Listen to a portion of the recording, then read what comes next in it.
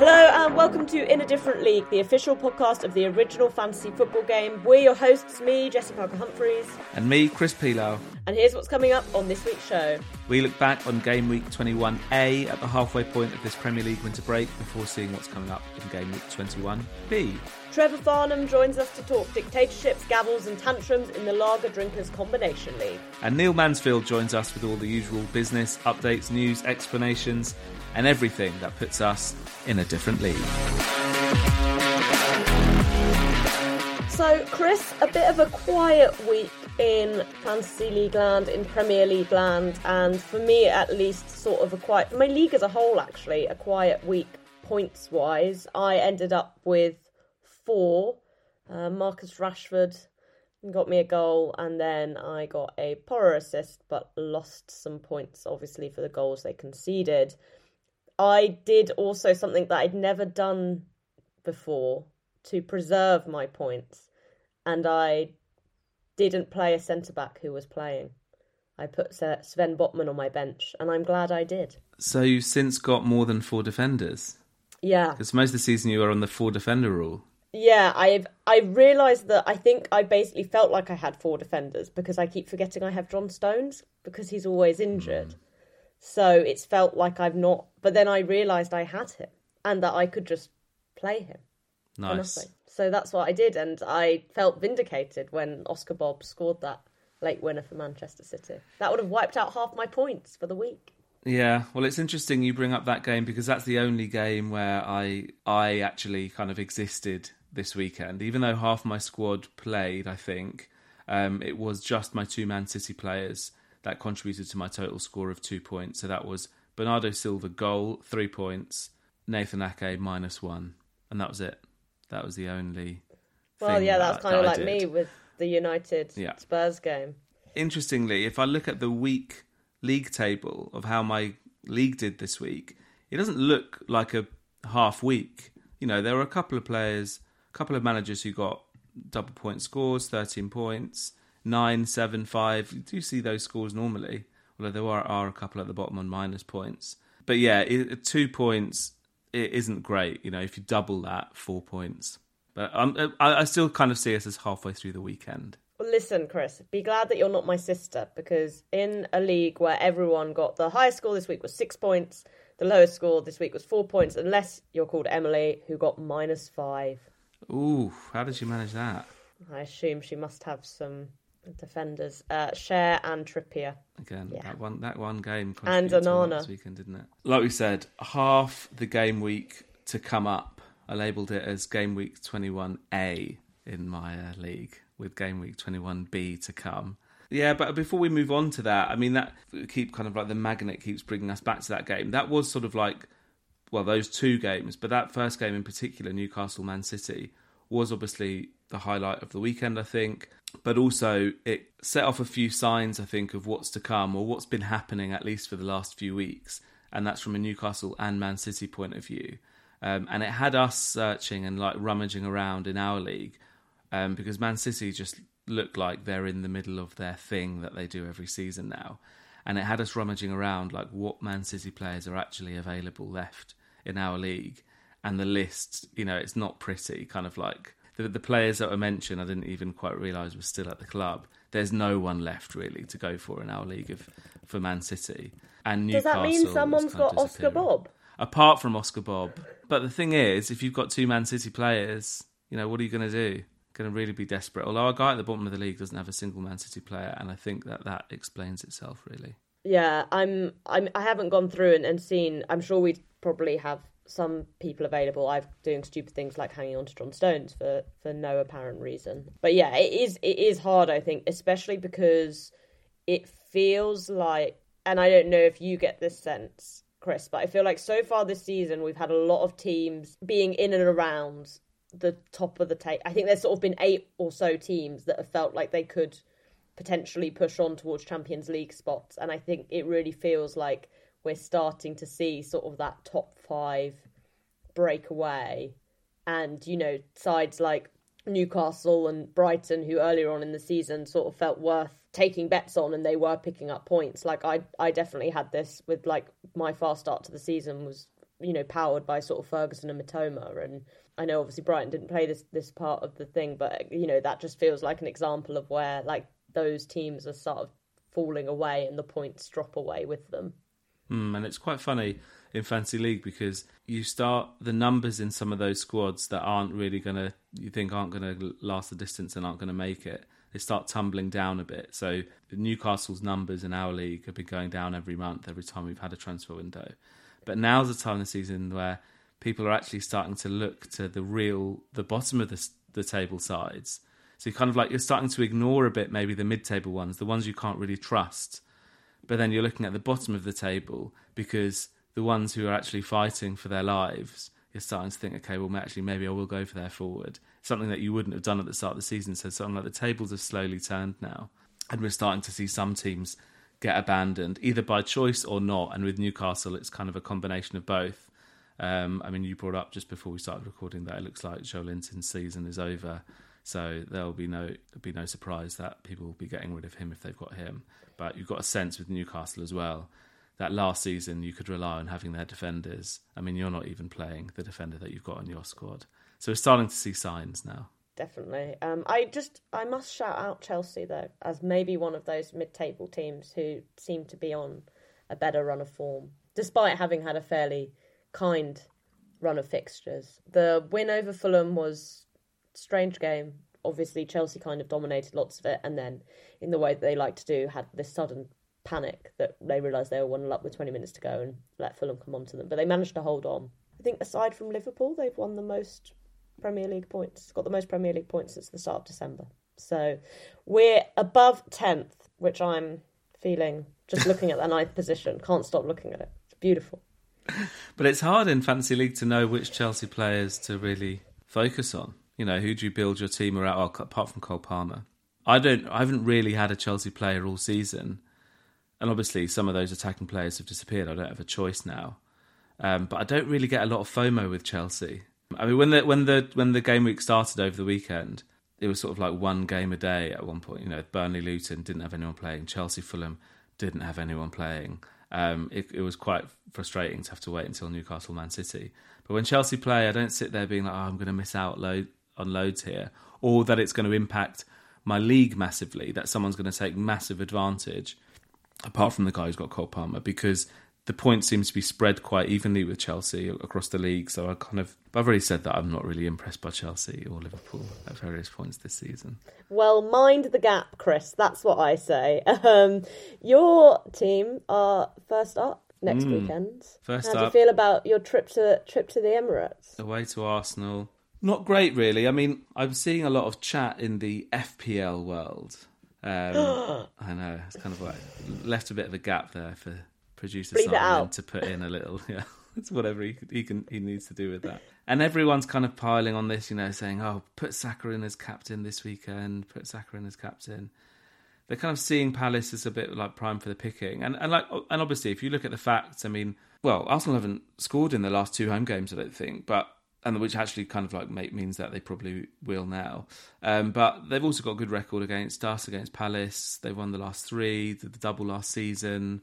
If you look at Palace as well, the way things are going, I mean, they've now dropped down to, I think, 18th or 19th in the table in terms of goals scored in the league. And it's mainly like Jordan Ayew who creates a lot of those chances. He's not here at the moment.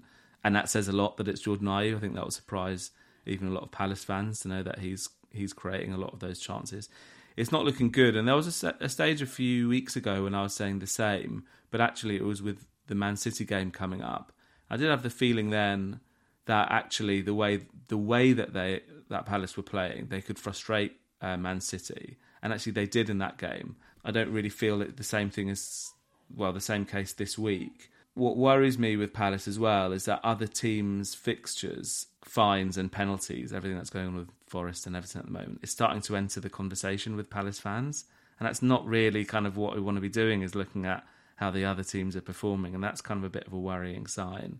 Someone shared like a goal the other day, and it was like this 20-player pass move under Patrick Vieira at the early start of his reign. And I was kind of like one of the first to not completely trust or rate Patrick Vieira, to be honest. But it was a clear contrast to the way that we're playing under Hodgson now.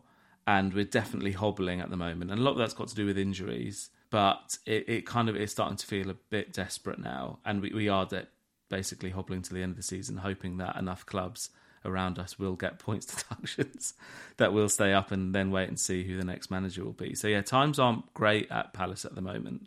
But it's interesting that it's against Arsenal, who Palace have been heavily linked with getting Eddie Nketiah, and that's something that could take form over the next couple of weeks. Palace desperately need a forward, desperately need a couple of other players as well, and it's whether they can do that, whether they can afford it, or whether Palace will end up with a 20-point deduction for daring getting the wallet out. I mean, I will say Arsenal have only kept 2 clean sheets in the Premier League since the start of November.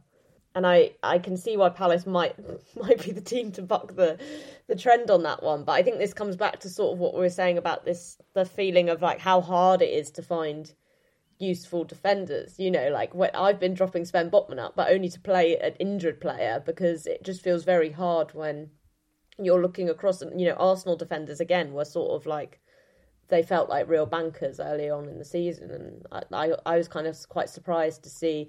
I mean, look, they're not conceding bags of goals. It's sort of 1 or 2 in their games. But again, it just makes it much harder to pick up points, right? When you're basically almost... That's why the FA Cup weekend was so exciting with all the defensive points that came in, because at the moment it just feels like it's very, very hard for any defenders to pick up points, because lots of teams seem to be conceding goals at the moment.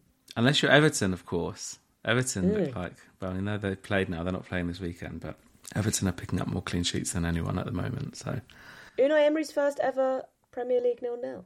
Oh, really? I think so. I'd be happy if he got his second this weekend. What impact do you think the threats of sanctions... I guess on Everton it's a little bit different, because I feel like Everton are off sort of doing their thing. But obviously Forest are the other team who sort of have this hanging over them. And I think the Premier League set the sort of appeals date as like a week after the season's ended. So there's kind of this possibility that we're going to go to the end of the season and not really know who's going down and who's going up. Forest are going to Brentford, who've also sort of been on the struggle bus recently. Do you think it could have sort of a galvanising effect for Forest in the way it has for Everton?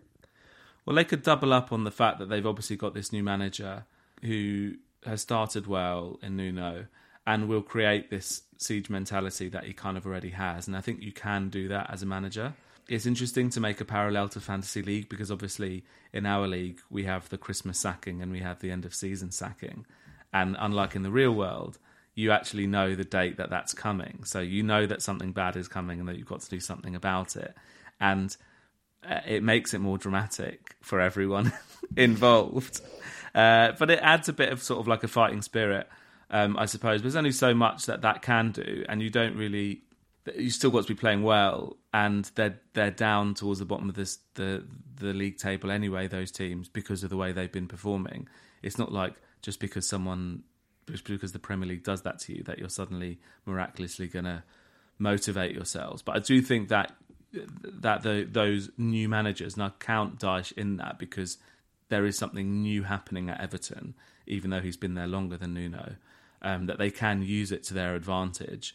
And it looked like, Everton are proof of that, because of the way that they performed so well straight after their deduction came in. So it'll be interesting to see if Nuno does do that at Forest. And Nuno is someone who is known for, which is quite interesting, was whether Forest saw this coming, but Nuno liked a small squad at Wolves, in the same way that we've been speaking about Dyche has at Everton. So I think he will kind of create that same sort of us against the world feeling with the 12, 13 players that he shows to trust. And it's a case of, especially from a fantasy league point of view, if you've got Forest players, keeping an eye on that. I know that there are a couple of games have been played already, and he's 1-2 on the bounce. But just keeping an eye on the next couple of weeks, including this game against Brentford over the weekend, of who is this 11 that he's playing. And if one of the sort of like the forward players isn't fancied, then I'd kind of almost the way that Dyche does that at Everton, I'd take that as a sign, as this is the way that Nuno will now play till the end of the season. So get rid if you're a fantasy league manager. We spoke about Chris Wood last time because we were in the middle of my transfer window. I did actually end up getting Chris Wood in my team, and you said he may never score again, but it looks like he's fancied, and we'll see if he does. Yeah, I feel like if you're a manager who likes a small squad, being sent to Nottingham Forest is like the worst punishment you could possibly get. Looking at a couple of these other games that we've got, anything that stands out, I think Brighton Wolves could be interesting on the Monday night. Battle of the clean sheets. Yeah, I feel so confused about Brighton at the moment. I just can't really get a handle on like how I think they're doing. I think there's obviously an element of like they did really well last year and they probably overperformed in that sense. And this is a bit of like a regression to the mean, but it feels like they're always not doing very well, but they're still quite high up in the table too. Yeah. And I mentioned FPL at the start, and sorry to mention it again, but again, there's lots of people starting to think, okay, what are we going to do with these Brighton defenders? And at least in FPL, you've got the luxury of the bonus points and everything, and the way that they're playing and the way that they breathe gets a certain amount of points. But even there, they continue to have question marks over the likes of Pervis Estupiñán, who may have started to enter a lot of fantasy league squads if he wasn't being held on by the managers while he was out with injury. It's kind of like whether we play them or not. They're certainly a team in our league where a lot of the defenders and the goalkeepers have disappeared. And I said that battle of the clean sheets. I mean, Wolves have only failed to score once since the first game week. You know how much I love Wolves, Jesse. They scored 7 in their last 2 games. Pedro Neto is back, so I can see both of these teams conceding on Monday, and so I wouldn't really be looking at the defenders. But like you said, just because the team is conceding doesn't mean that they're not playing well. Brighton was so ridiculed because of that clean sheet stat, but they continue to pick up points. It's just they will concede goals along the way. Yeah, all I'll say about Wolves, which, I mean, you can take or leave this, I guess. You can, I think, look at these fixtures either way. It feels like if they are feeling confident, if they are ready to go, they've obviously got Brighton, and then they've got United, Chelsea, Brentford, Spurs. And traditionally, you'd look at United, Chelsea and Spurs and say, oh, that could be tough. But given where all 3 of those teams seem to be at the moment, you could also look at those as I think, opportunities for Wolves to at least score, even if they're not going to win. So I feel like, yeah, particularly like Neto, especially if obviously a player who's been out for a while, therefore might be available, might be someone worth looking at. I just want to quickly as well talk about Sheffield United, because I was kind of eyeing up, I think he was the first new player to enter Fantasy League land in the January transfer window, and this is Ben Brereton Diaz, who's joined at Sheffield United, and he kind of, what I said a bit earlier about, do you start targeting the forwards in these teams at the bottom of the table because they're kind of fighting for their lives? And, Sheffield United haven't been playing particularly well, but they've had a few more weeks under their belt now with Chris Wilder. And we'll start to see whether Brereton Diaz coming in jeopardises Cameron Archer, who has created a lot of chances for Sheffield United, but hasn't really scored enough. But also, he could be someone who could be on penalties. I mean, he hasn't had a great time of it at Villarreal. We kind of have to see where he plays, whether he plays out on the left or whether they do use him as a central striker. But I'm interested to see. He was such like a really good outlet when he was playing in the Championship in England, especially counter-attacking, holding up the ball. You can see why they've gone for him, and I hope he hits the ground running and he starts entering a few Fantasy League conversations. Yeah, I definitely think someone who it's going to be really exciting to see how he does do in the Premier League. I think it's a bit of a shame it's at Sheffield United. But, again, talking about potential points deductions, if you're Sheffield United and it's a normal season, you're probably already thinking, oof, the 8 points between them and Everton is quite tough to overcome. But if you think Forest or Everton could get further points deductions, suddenly everything becomes a lot closer to you. And I think, obviously, to a certain extent, you've just got to go and try and pick up as many points as you can. But it must be helpful to think, in the back of the head, that gap might not be as big as it looks. And maybe we just need to sort of start winning, 1 or 2 games at the very least to try and push up and put pressure on those sides. I mean, obviously, at the moment, it's the 3 promoted teams in the relegation spots. So it's going to be very interesting, I think, to see if sort of the big hand of the Premier League has a bigger impact than the footballing one.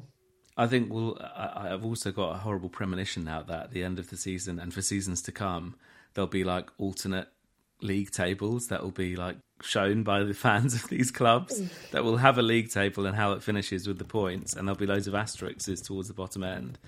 But then you'll have like Forest fans and Everton fans showing what the true league table actually was, like where they would have finished had they got all the points that they earned over the course of the season. So I hope that there aren't loads and loads of penalties that come in and that starts to enter the conversation too much. It'd be very Sheffield United and West Ham with Tevez. Really, exactly, yeah. I mean, we still talk about that. We still talk about the ghost goal from a couple of seasons ago. Exciting year ahead.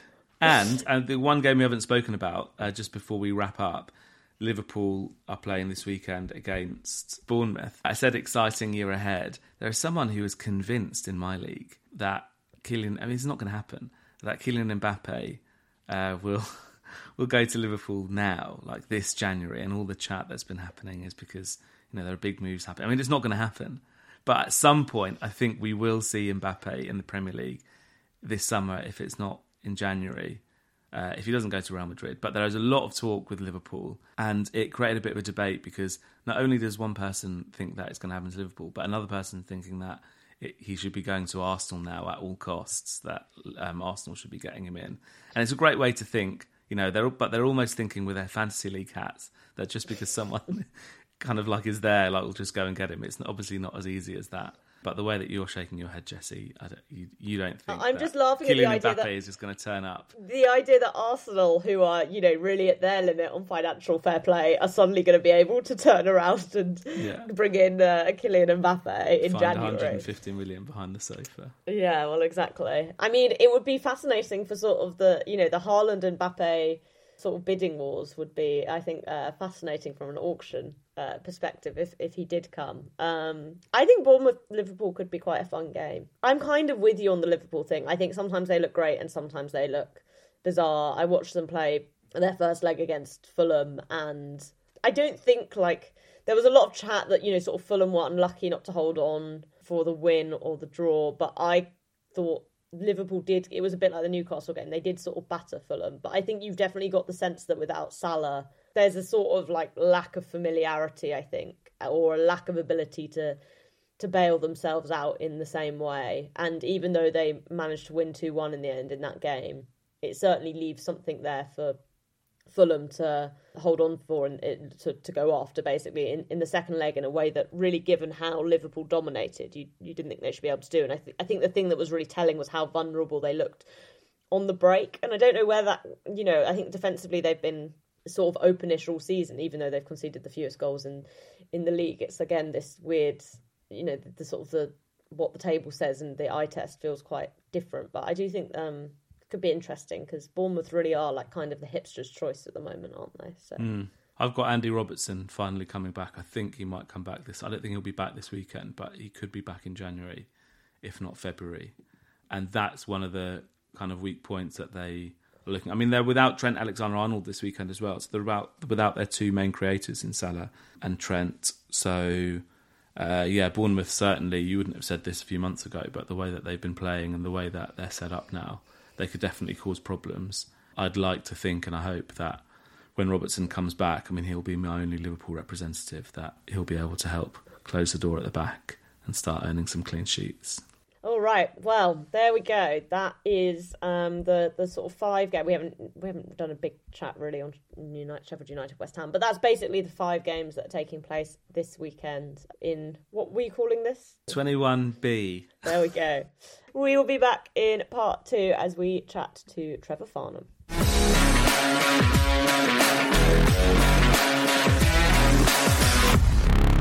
So into part 2, and we have another guest with us this week. This week we're joined by Trevor Farnham of the LDC, and we'll let Trevor explain what LDC stands for.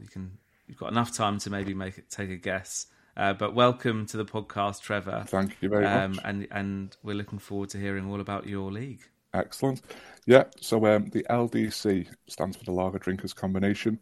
Not sure how we ended up on that, but after our first auction, we'd all picked our teams, and there was this little thing that we had to fill in, league name.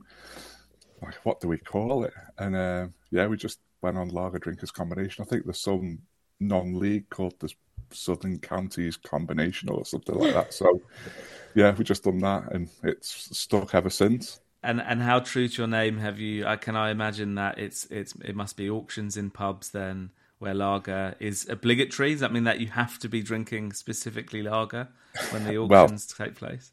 That's a bit controversial at the minute because we've got the pub we go to, as we've got older, a few of the managers like Guinness now. So the place we go to now serves Guinness cans, which is every year it's a headache for me because we need to change our venue. It's the best room by a mile. There's no distractions in there. There's all the other chairmen around here will be nodding now. There's no fruit machine. There's no pool table. Just a load of tables, 18 pens and a bar. We've got our own barman in there who just serves us.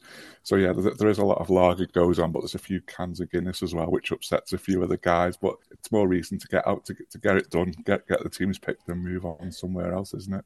Honestly, I think if you've got a problem with that, they shouldn't have joined a league called the Lager. I think the clue's in the name, really. Yeah. It's a big league, isn't it? Yeah, so we've got we started quite humble. So we started with just 5 teams. 3 of the founder members are still in the league, myself included.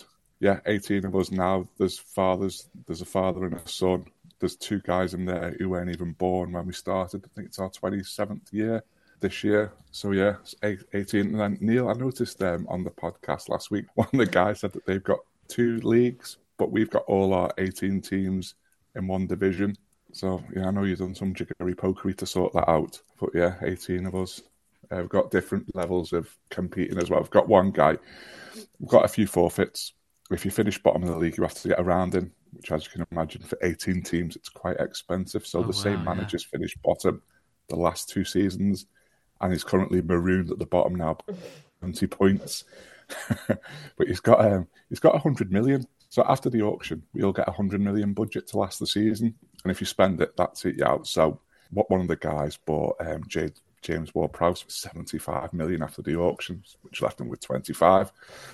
So you've got to really keep your cards close to your chest and not go too much too soon. But the guy at the bottom's got 100 million, so I was expecting him last week to put a couple of bids in. There was that new Spurs centre back and Timo Werner. I thought he's a nap to get both of these, and didn't do anything. So I don't know if he just likes getting everyone a pint. I'm not sure. Well, he's saving up. Maybe we spoke in part 1 how some people are bringing up theories that maybe he's waiting to spend it all on Kylian Mbappe. The Kylian Mbappe rumour which won't die. I've never heard this. I don't know where you got this rumour from. I think he's just started the rumour there, hasn't he? Yeah. Chris, is this you've been talking about? Yeah, just slowly introduce it. Maybe just trying to get... Well, I don't know how I could take advantage. I'm still trying to work out how I could take advantage. But yeah, it's interesting. Who's Mbappe joining? Is it Crystal Palace? Oh yeah, I hope so. Trevor, you brought up the fact that we spoke to a different league last week that decided to split themselves up into 2. You did the opposite and brought yourselves together. I mean, it's no surprise maybe that someone spent 75 million on James Ward-Prowse, because when you're in a league of 18, you've got to do anything you can, and when a player like that becomes available, you've kind of got to snap him up, because you'll be kind of going after the dregs a lot of the case. What's it like playing in a league of 18, and have you ever been tempted to split it up into 2, or would it be too much admin? Yeah, it'd be too much admin. Yeah, so we started with 5 teams, then we went to 8, then we went to 13, and then we were at 16, and then we've gone 18. I've tested the waters with a couple of guys. What do you think if we get 2 more and go 20? But yeah, I think that'd be too. The auction day is, like everyone says, the best day of the year, but it gets a little bit tetchy towards the end. Everyone's had a few too many pints of lager or cans of Guinness. Yeah, it just gets a bit too much. So this year, I'm going to do the auction as normal, but the free transfers at the end, the way we do it, we get 150 million to spend, of which 15 million's incentivised. So a few ideas for other chairmen out there. You get 135 flat, and then there's 15 million incentivised. So if you pay, like a lot of leagues probably have prize money for the winner. So if you pay your prize money by the last day of the season, you get an extra 5 million for the auction. If you pay your registration fee, then the day before the auction, you get another 5 million. And if you're in your seat for when the auction starts, you get another 5 million. So potentially start with 150. just saved me so much time chasing people up for money. Yeah, have you paid? Have you paid? Have you paid? And then logging on, everyone's paid. But no one's ever not the 15 million. It's worked, and we've had it for about 10 years now. Brilliant idea for anyone who'd take that on board. So I imagine that 11 years ago, there were lots of latecomers and people hadn't done it. Yeah, because you just want to get started, don't you, and get into it and then get going. Yeah, so this year we're just going to spend out 150 million, and then I'm going to do the free transfers on the Sunday. So, yeah, there's no frustration at the end because everyone's like, who's got him? Who's got him? Yeah, it just becomes too much and everyone's shouting at you. It's interesting you say that. It's a kind of like, we almost need to, we might have to have a separate sort of corner of the podcast, league chairman appreciation. Again, something that we brought up last week when we had two people featuring from the same league, and there was one saying, look, I don't think people really appreciate how much the league chairman actually do. You're bringing it up here as well. I think we really need to sort of raise the flag for the league chairman out there and all the brilliant work that they do. And you've obviously you've come up with some things in your league to make sure that everything ticks along nicely and that everyone can enjoy and have a good time. Have you always been chairman? Because we rotate, for example. So yeah, I've always been chairman. Never wanted to relinquish. Yeah, I don't think they'd let me. I always say it when people it's a dictatorship, not a democracy. So when they say, "Oh, let's do this," say, "Look, if you want to be chairman, I'm happy to pass you the reins. You run with it. That's brilliant." And they always back down. Oh, no, you do it best. But yeah, it's just a difficult day because I keep track of everyone's money. I do my own team. I've even done someone else's team when they've been on holiday. So yeah, it gets a bit stressful on the day, and then you have all the arguments in the background. So we banned transfers between clubs during the auction. If you buy someone in the auction, they're your player. Say if you buy 3 from one club, it's tough luck and you lose the money for one of the players you bought, and then no one else can buy that player on that day. They then go into the free agents, which works quite well. In the past, we'd have the auction and people would be like doing because they bought 3 from one club, they'd be doing little deals between themselves, not listening to what was going on. That's where the dictatorship, the dictator can get his way. And so your league is called the LDC for obvious reasons that have been explained, but I hear that the WhatsApp group has got a different name, and that's because of a controversial moment which took place at an auction. Yeah, so that was this summer. So if you take it back 2 summers ago, where I've just touched on, where if you buy 3 players from one club, they're your player. We had, at the time, joint most successful manager. There's 2 managers who are brothers. One's won 7 league titles, Andy. One's won 6 league titles, Mark. Summer before last, they were both neck and neck on 6. Mark bought Trent Alexander-Arnold, Andy Robertson, hailed them the Red Arrows, and then it was his bid next. So he pipes up Van Dijk, 40 million, I think it was. And Andy stands up, no one bid, don't bid. And then I was like, oh, should I bid 41 here? Because I wouldn't have minded Van Dijk. I've had him before. Normally quite reliable at the back as well, aren't they, Liverpool, unfortunately. So, oh, no, I haven't got enough money yet. And then I was looking around thinking, oh, someone say 41, get him off the hook here. So I had to stamp it. He lost. I think he put Van Dijk back in the pool. So anyway, the following season, similar but different, that one of the managers had bid for Mahrez. He was on the list, but he'd left to go to, I think, the Saudi League, 10 million. And he goes, stamp it. I'm like, I can't stamp it because he's not a player. He's going, rules are rules. This went on for about 20 minutes. Rules are rules. The whole auction ground to a standstill. I'm not playing if you don't stamp it. I'm not playing. I said, look, I'm not stamping it. Anyway, he goes, right, I'm not playing. Screwed up his paper, threw it away. But he stayed in there to the end. And when we got round to his bid, I thought he'd back down. I said, right, Andy, your bid. I'm not playing. His bottom lip was really going. I had a slurp of his beer, and then he stayed in the auction. But yeah, afterwards, he stayed there all day. When I was, he goes, oh no, I'm in the right, you're wrong. So anyway, on the Sunday, I tried to start putting the teams on. I couldn't do it for whatever reason. And a few people text me, what's happening with Andy? I said, I don't know. He'd only bought Haaland and Nunes. So he was pretty much spent up as well.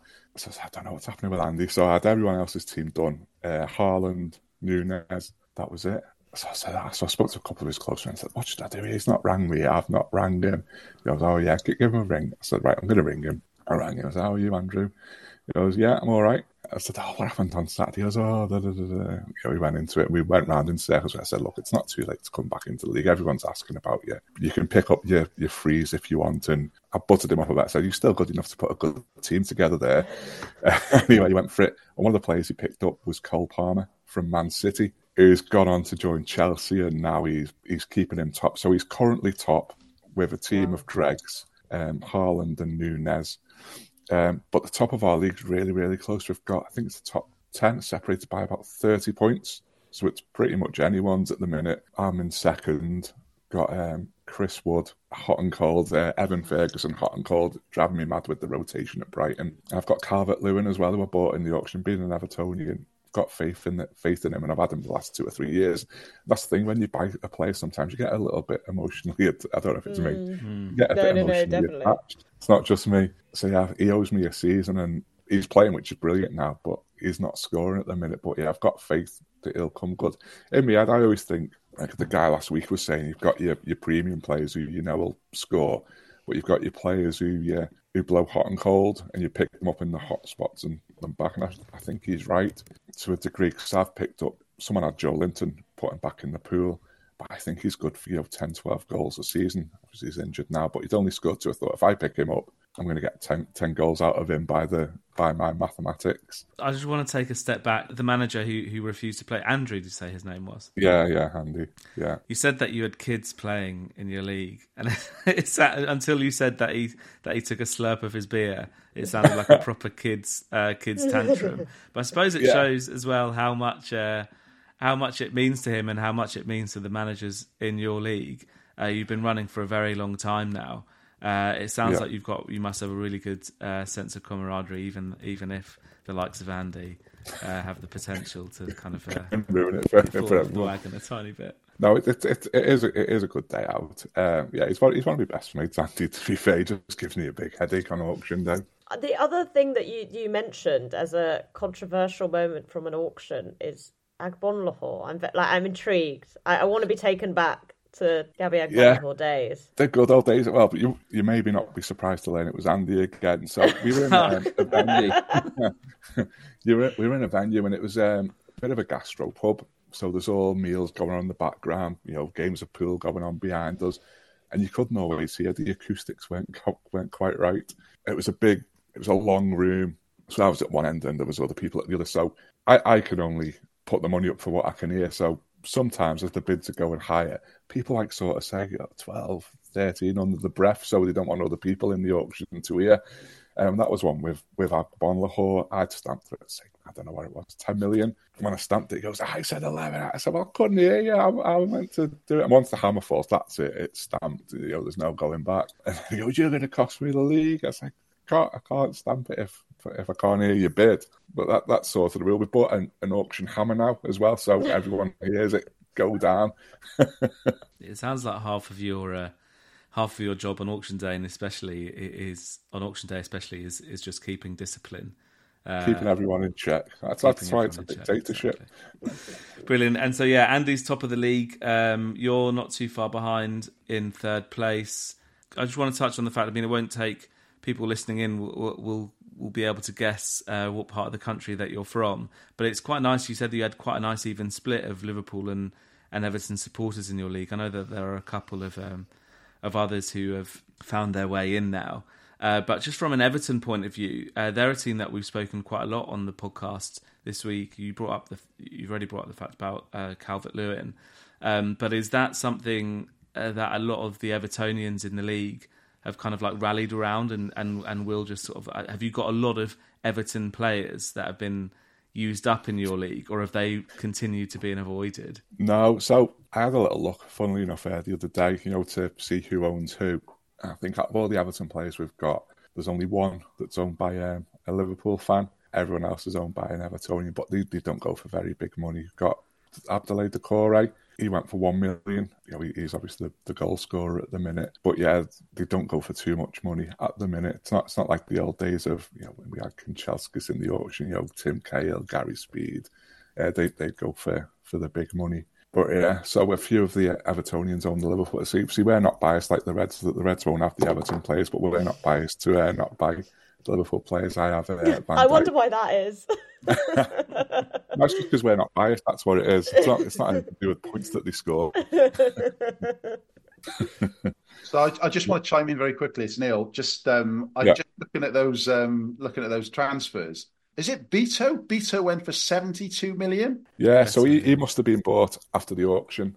So if you look at the records, there's a couple who've gone for 100, so they've been bought after the auction, and that's where you say you get that 100 million. You'll only get once you've spent your 100, you'll only get a free transfer if your player leaves the Premier League. So we've got a guy, Phil, who's the Man United fan. He bought Tonali, but he spent 100 million. I'm not sure he spent all his money on. Maybe you've got it there in front of you. But he said, "Oh, what can I do with Tonali?" I said, "You can't do anything until his contract with Newcastle ends. You can't do anything." So he's playing with 13 players now, which isn't always a bad thing because you like in our league as well. You can only field 11 players over the weekend. I heard you mention super subs. How's that work? Like when you guys use super subs, do you play your whole squad over the weekend? Yeah, so you pick an 11 per time slot, so you can. We couldn't do that in our league because you can field 11. So it's sort of you've got to manage your team as well. You've got to look at who your strikers are playing, and do you fancy Calvert-Lewin at home to Luton? Probably not. Or like I've got Chris Wood and he's my other striker, Evan Ferguson. So I sort of pick which two of those I want to play, or we can go 4-3-3 as well. But yeah, it gives that bit of realism that you can only field the 11 players. Yeah, I think we've spoken to a lot of managers who played super subs. So it's interesting to hear from those who don't. There obviously is more work to do. I think there's more regret that comes with it as well, probably. So no wonder you've got the likes of Andy who's pulling his hair out and taking the game so seriously, because I'd be losing my cool on a regular basis if I was having to pick an 11 for a weekend, I think. Yeah, it's difficult sometimes because you can overthink it as well. Like I've got Martinez from Man United. I've kept him. That's the other thing with a big league. If you get a player who's injured, you sort of loathe to put him back because you know that someone else is going to pick him up. So it's only like so Ross Barkley went this week, but if whoever picked up De Bruyne in the auction, he's kept him. Because if you put him back, he's still going to get you 30 points from now. You'd expect 30 points from now to May, isn't he? So I want to ask you one more question as well. Just having a quick gander at your sealed bids. I see there are a couple of massive ones in this week. One from Hayden and one from Brian for Dragusan and for Werner. So my question to the chair, to you, Trevor, is who's going to get better value out of the money for those two players?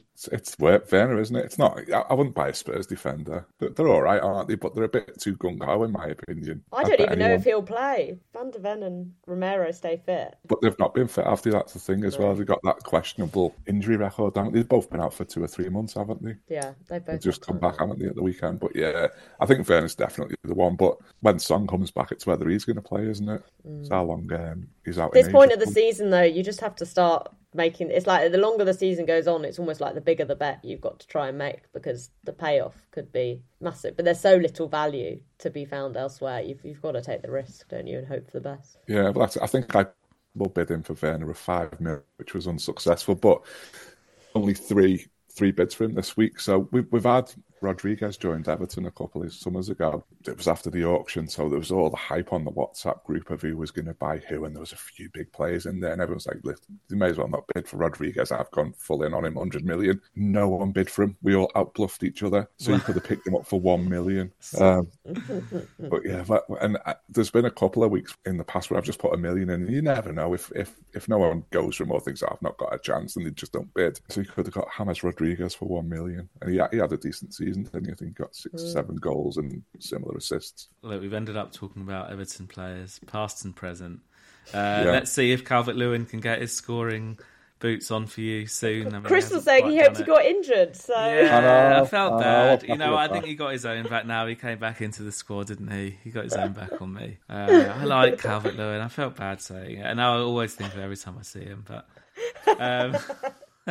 anyway, maybe he'll score the goals for you, and if he comes off in the 75th minute, as he usually does, and Beto comes on and bags a couple for me, I'll be happy. But it was great to hear from you, Trevor. Great to hear about your league. I hope it's not too much of a burden on you. I mean, we caught you coming back from the school run and you've got a lot on your plate now, league chairman as well. There's plenty to be keeping busy with. It sounds like you're doing a great job in the LDC, or is it the LOCOGC,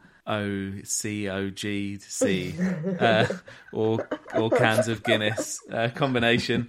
I was thinking if you ever had a second division, that's what you can call it, the Guinness cans combination. Guinness, yeah. And maybe consider the second division, maybe consider the super subs, although it actually sounds quite interesting the way that you do it with the 11. And and we look forward to finding out how you get on over the season. But thanks very much for joining us. Thank you.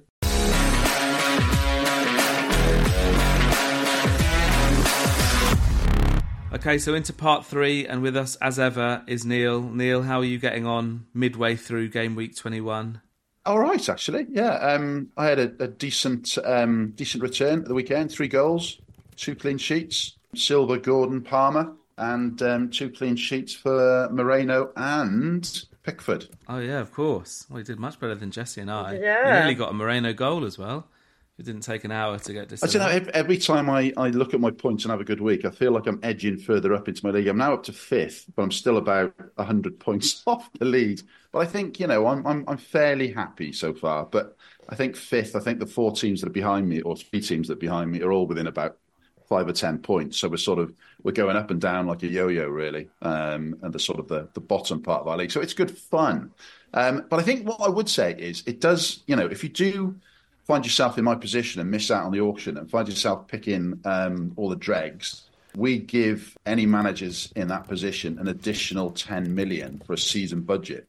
And actually you can, if you're clever with transfers, you can make a bit of a comeback. Or at least that's the feeling that I'm giving myself anyway. Edging up my league slowly. You won't get a points deduction for spending more than any other team. Well, I don't know. I mean, maybe that's what will happen at the end, and everyone will say your 10 million was too much or whatever it is. But at the moment, no, I'm quite happy. I'm getting there. And I think, I don't know, a little tip. I don't know whether I mentioned this before, but I really do use the player and the stats page an awful lot and look at, on a monthly basis, which players are scoring the most. Obviously, you should know that from the results that appear every Saturday and Sunday, and your goal scores and your clean sheets. But having a look at the month scores really gives you a good indication of players that are in form, and I tend to use that as a bit of a benchmark for players that I'm going to bring in that are listed as free agents as well. You bring up the website. I think you wanted to touch on super subs to start with, because we discussed it last week, how we thought, we actually, Jesse and I at least, thought it was a lot better the fact that it's not automated and you actually got to do something on the website, small as it may be, select your super subs for the weekend ahead, and actually just sort of like a word of warning or advice on that, I think, about doing it at the right time. Yeah, the only word of advice is that it's a really good facility, being able to set them sort of 10 days in advance. But I think there was only a couple of managers that sort of fell foul of a fixture rearrangement. So they'd set their super subs, I think around about the 4th or the 5th of Jan. And of course, with the FA Cup game and the replay, the Luton-Burnley game was moved from, I think, the 15th to the Friday night. And as a result, only a small number, I think there were only 2 or 3 managers, had their super subs set for fixtures further on ahead. Now, I guess one of the foibles of the system is that it doesn't sort of, rejig the fixture. So in the case of those 2 managers, players were left on the bench rather than be brought on. So my cautionary word of advice is that try, if you can, not to set your super subs, 10 days in advance. We tend to sort of set them for the weekend's worth of fixtures and reset them on a Monday. I appreciate that's not as convenient for everyone, but it does sort of allow then for any sort of fixture rearrangement that may happen. Yeah, league chairman out there, send out the reminder if you do. There's some people put it in the my WhatsApp league. Group. Put it in the WhatsApp group. There are some people in my league who say that I shouldn't be doing that because they're like, well, no, they should know by now. We shouldn't get a reminder, and it should be, But I like to set a reminder, and I'd send it on the Friday, and I say just do them until the Monday, and then even if there are midweek fixtures, then I'll send the reminder on the Tuesday until the Thursday, whatever it is. Just regular reminders. Go on the website, do it for the next few days. And don't do it for the 10 days. For the 10 fixtures. I can see why people say that. Over Christmas, my dad sort of like tiptoed into the living room and whispered in my ear, saying, "I don't think Emily's done her super subs. Should I tell her?" And I was like, "No, That's all part of the banter, Yeah. isn't it? You're clearly very magnanimous as a league chairman, Chris. I tell you what we might try and do. We might try and sort of ping out a Twitter update. It's probably too elongated for a long email, but I think if there are any sort of future rearranged matches, we'll try and ping out a quick Twitter reminder for everyone. If we remember to do that. That sounds terrible, doesn't it? Other than that, yeah, absolutely. You got WhatsApp, or you've got the feed. Come on, you've got the feed. You might want to utilise in the game. You know, that little sort of icon at the bottom right-hand corner. Pop a little message in there to remind all your players to set it. But there we go. So just a gentle reminder. And Neil, now that we're well into the new year, we've gone past the deadline of being able to say Happy New Year, but we are into the new year and we've got the new year to look ahead to, the end of season to look ahead to, now that we're into the second half. And you would like to bring up the medals that will be dished out to the leagues over the course of the next few months. Yes.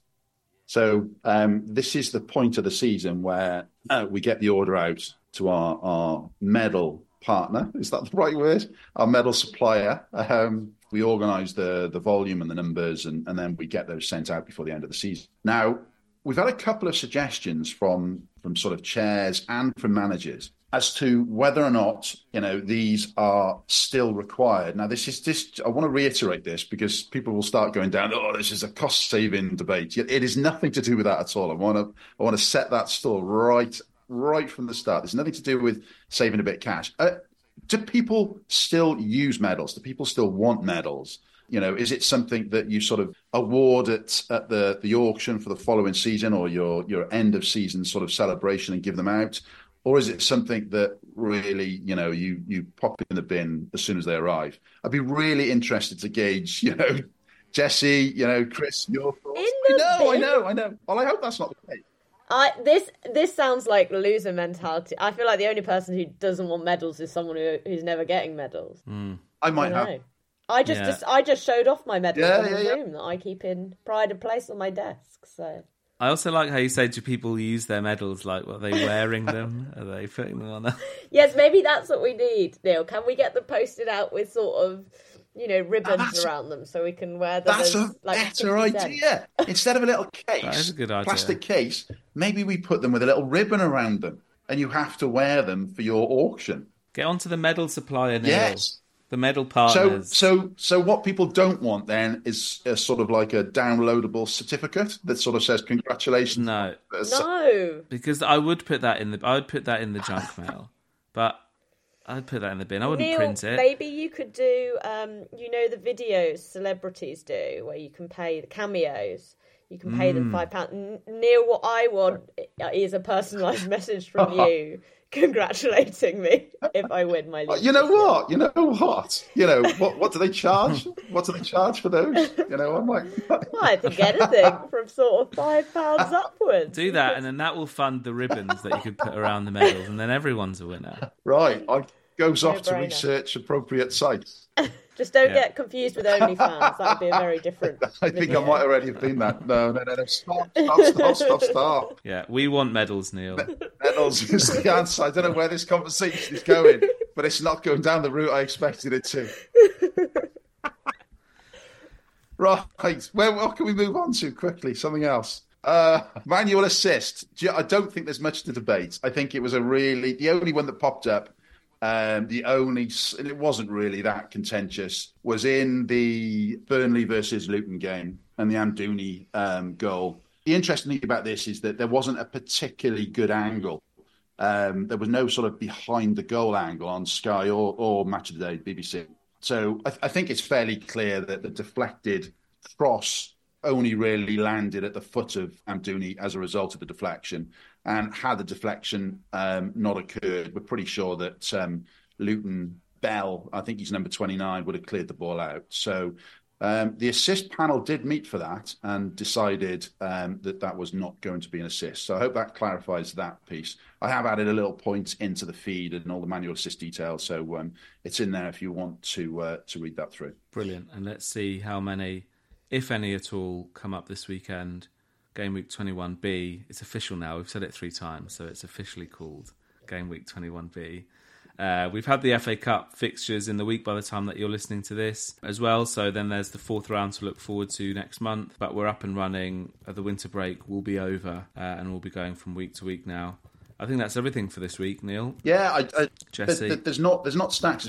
It's been really quiet in support. So a shout out to Fred and Graham for keeping that going. They're doing a sterling job with that. It has been quite quiet. The new players, we're just going to add those as and when they appear. But I think, as you covered earlier on in part one, it's been a really quiet sort of transfer window so far. So there's not a great deal to add. So yeah, we'll see those new players start populating in the league. If they do, it was good. Actually, he gets a second mention as well, Ben Brereton Diaz. But it was good to see that you put him down as a forward.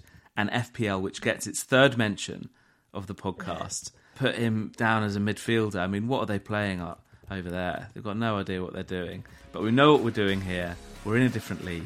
Thank you Nicely to done. Jesse.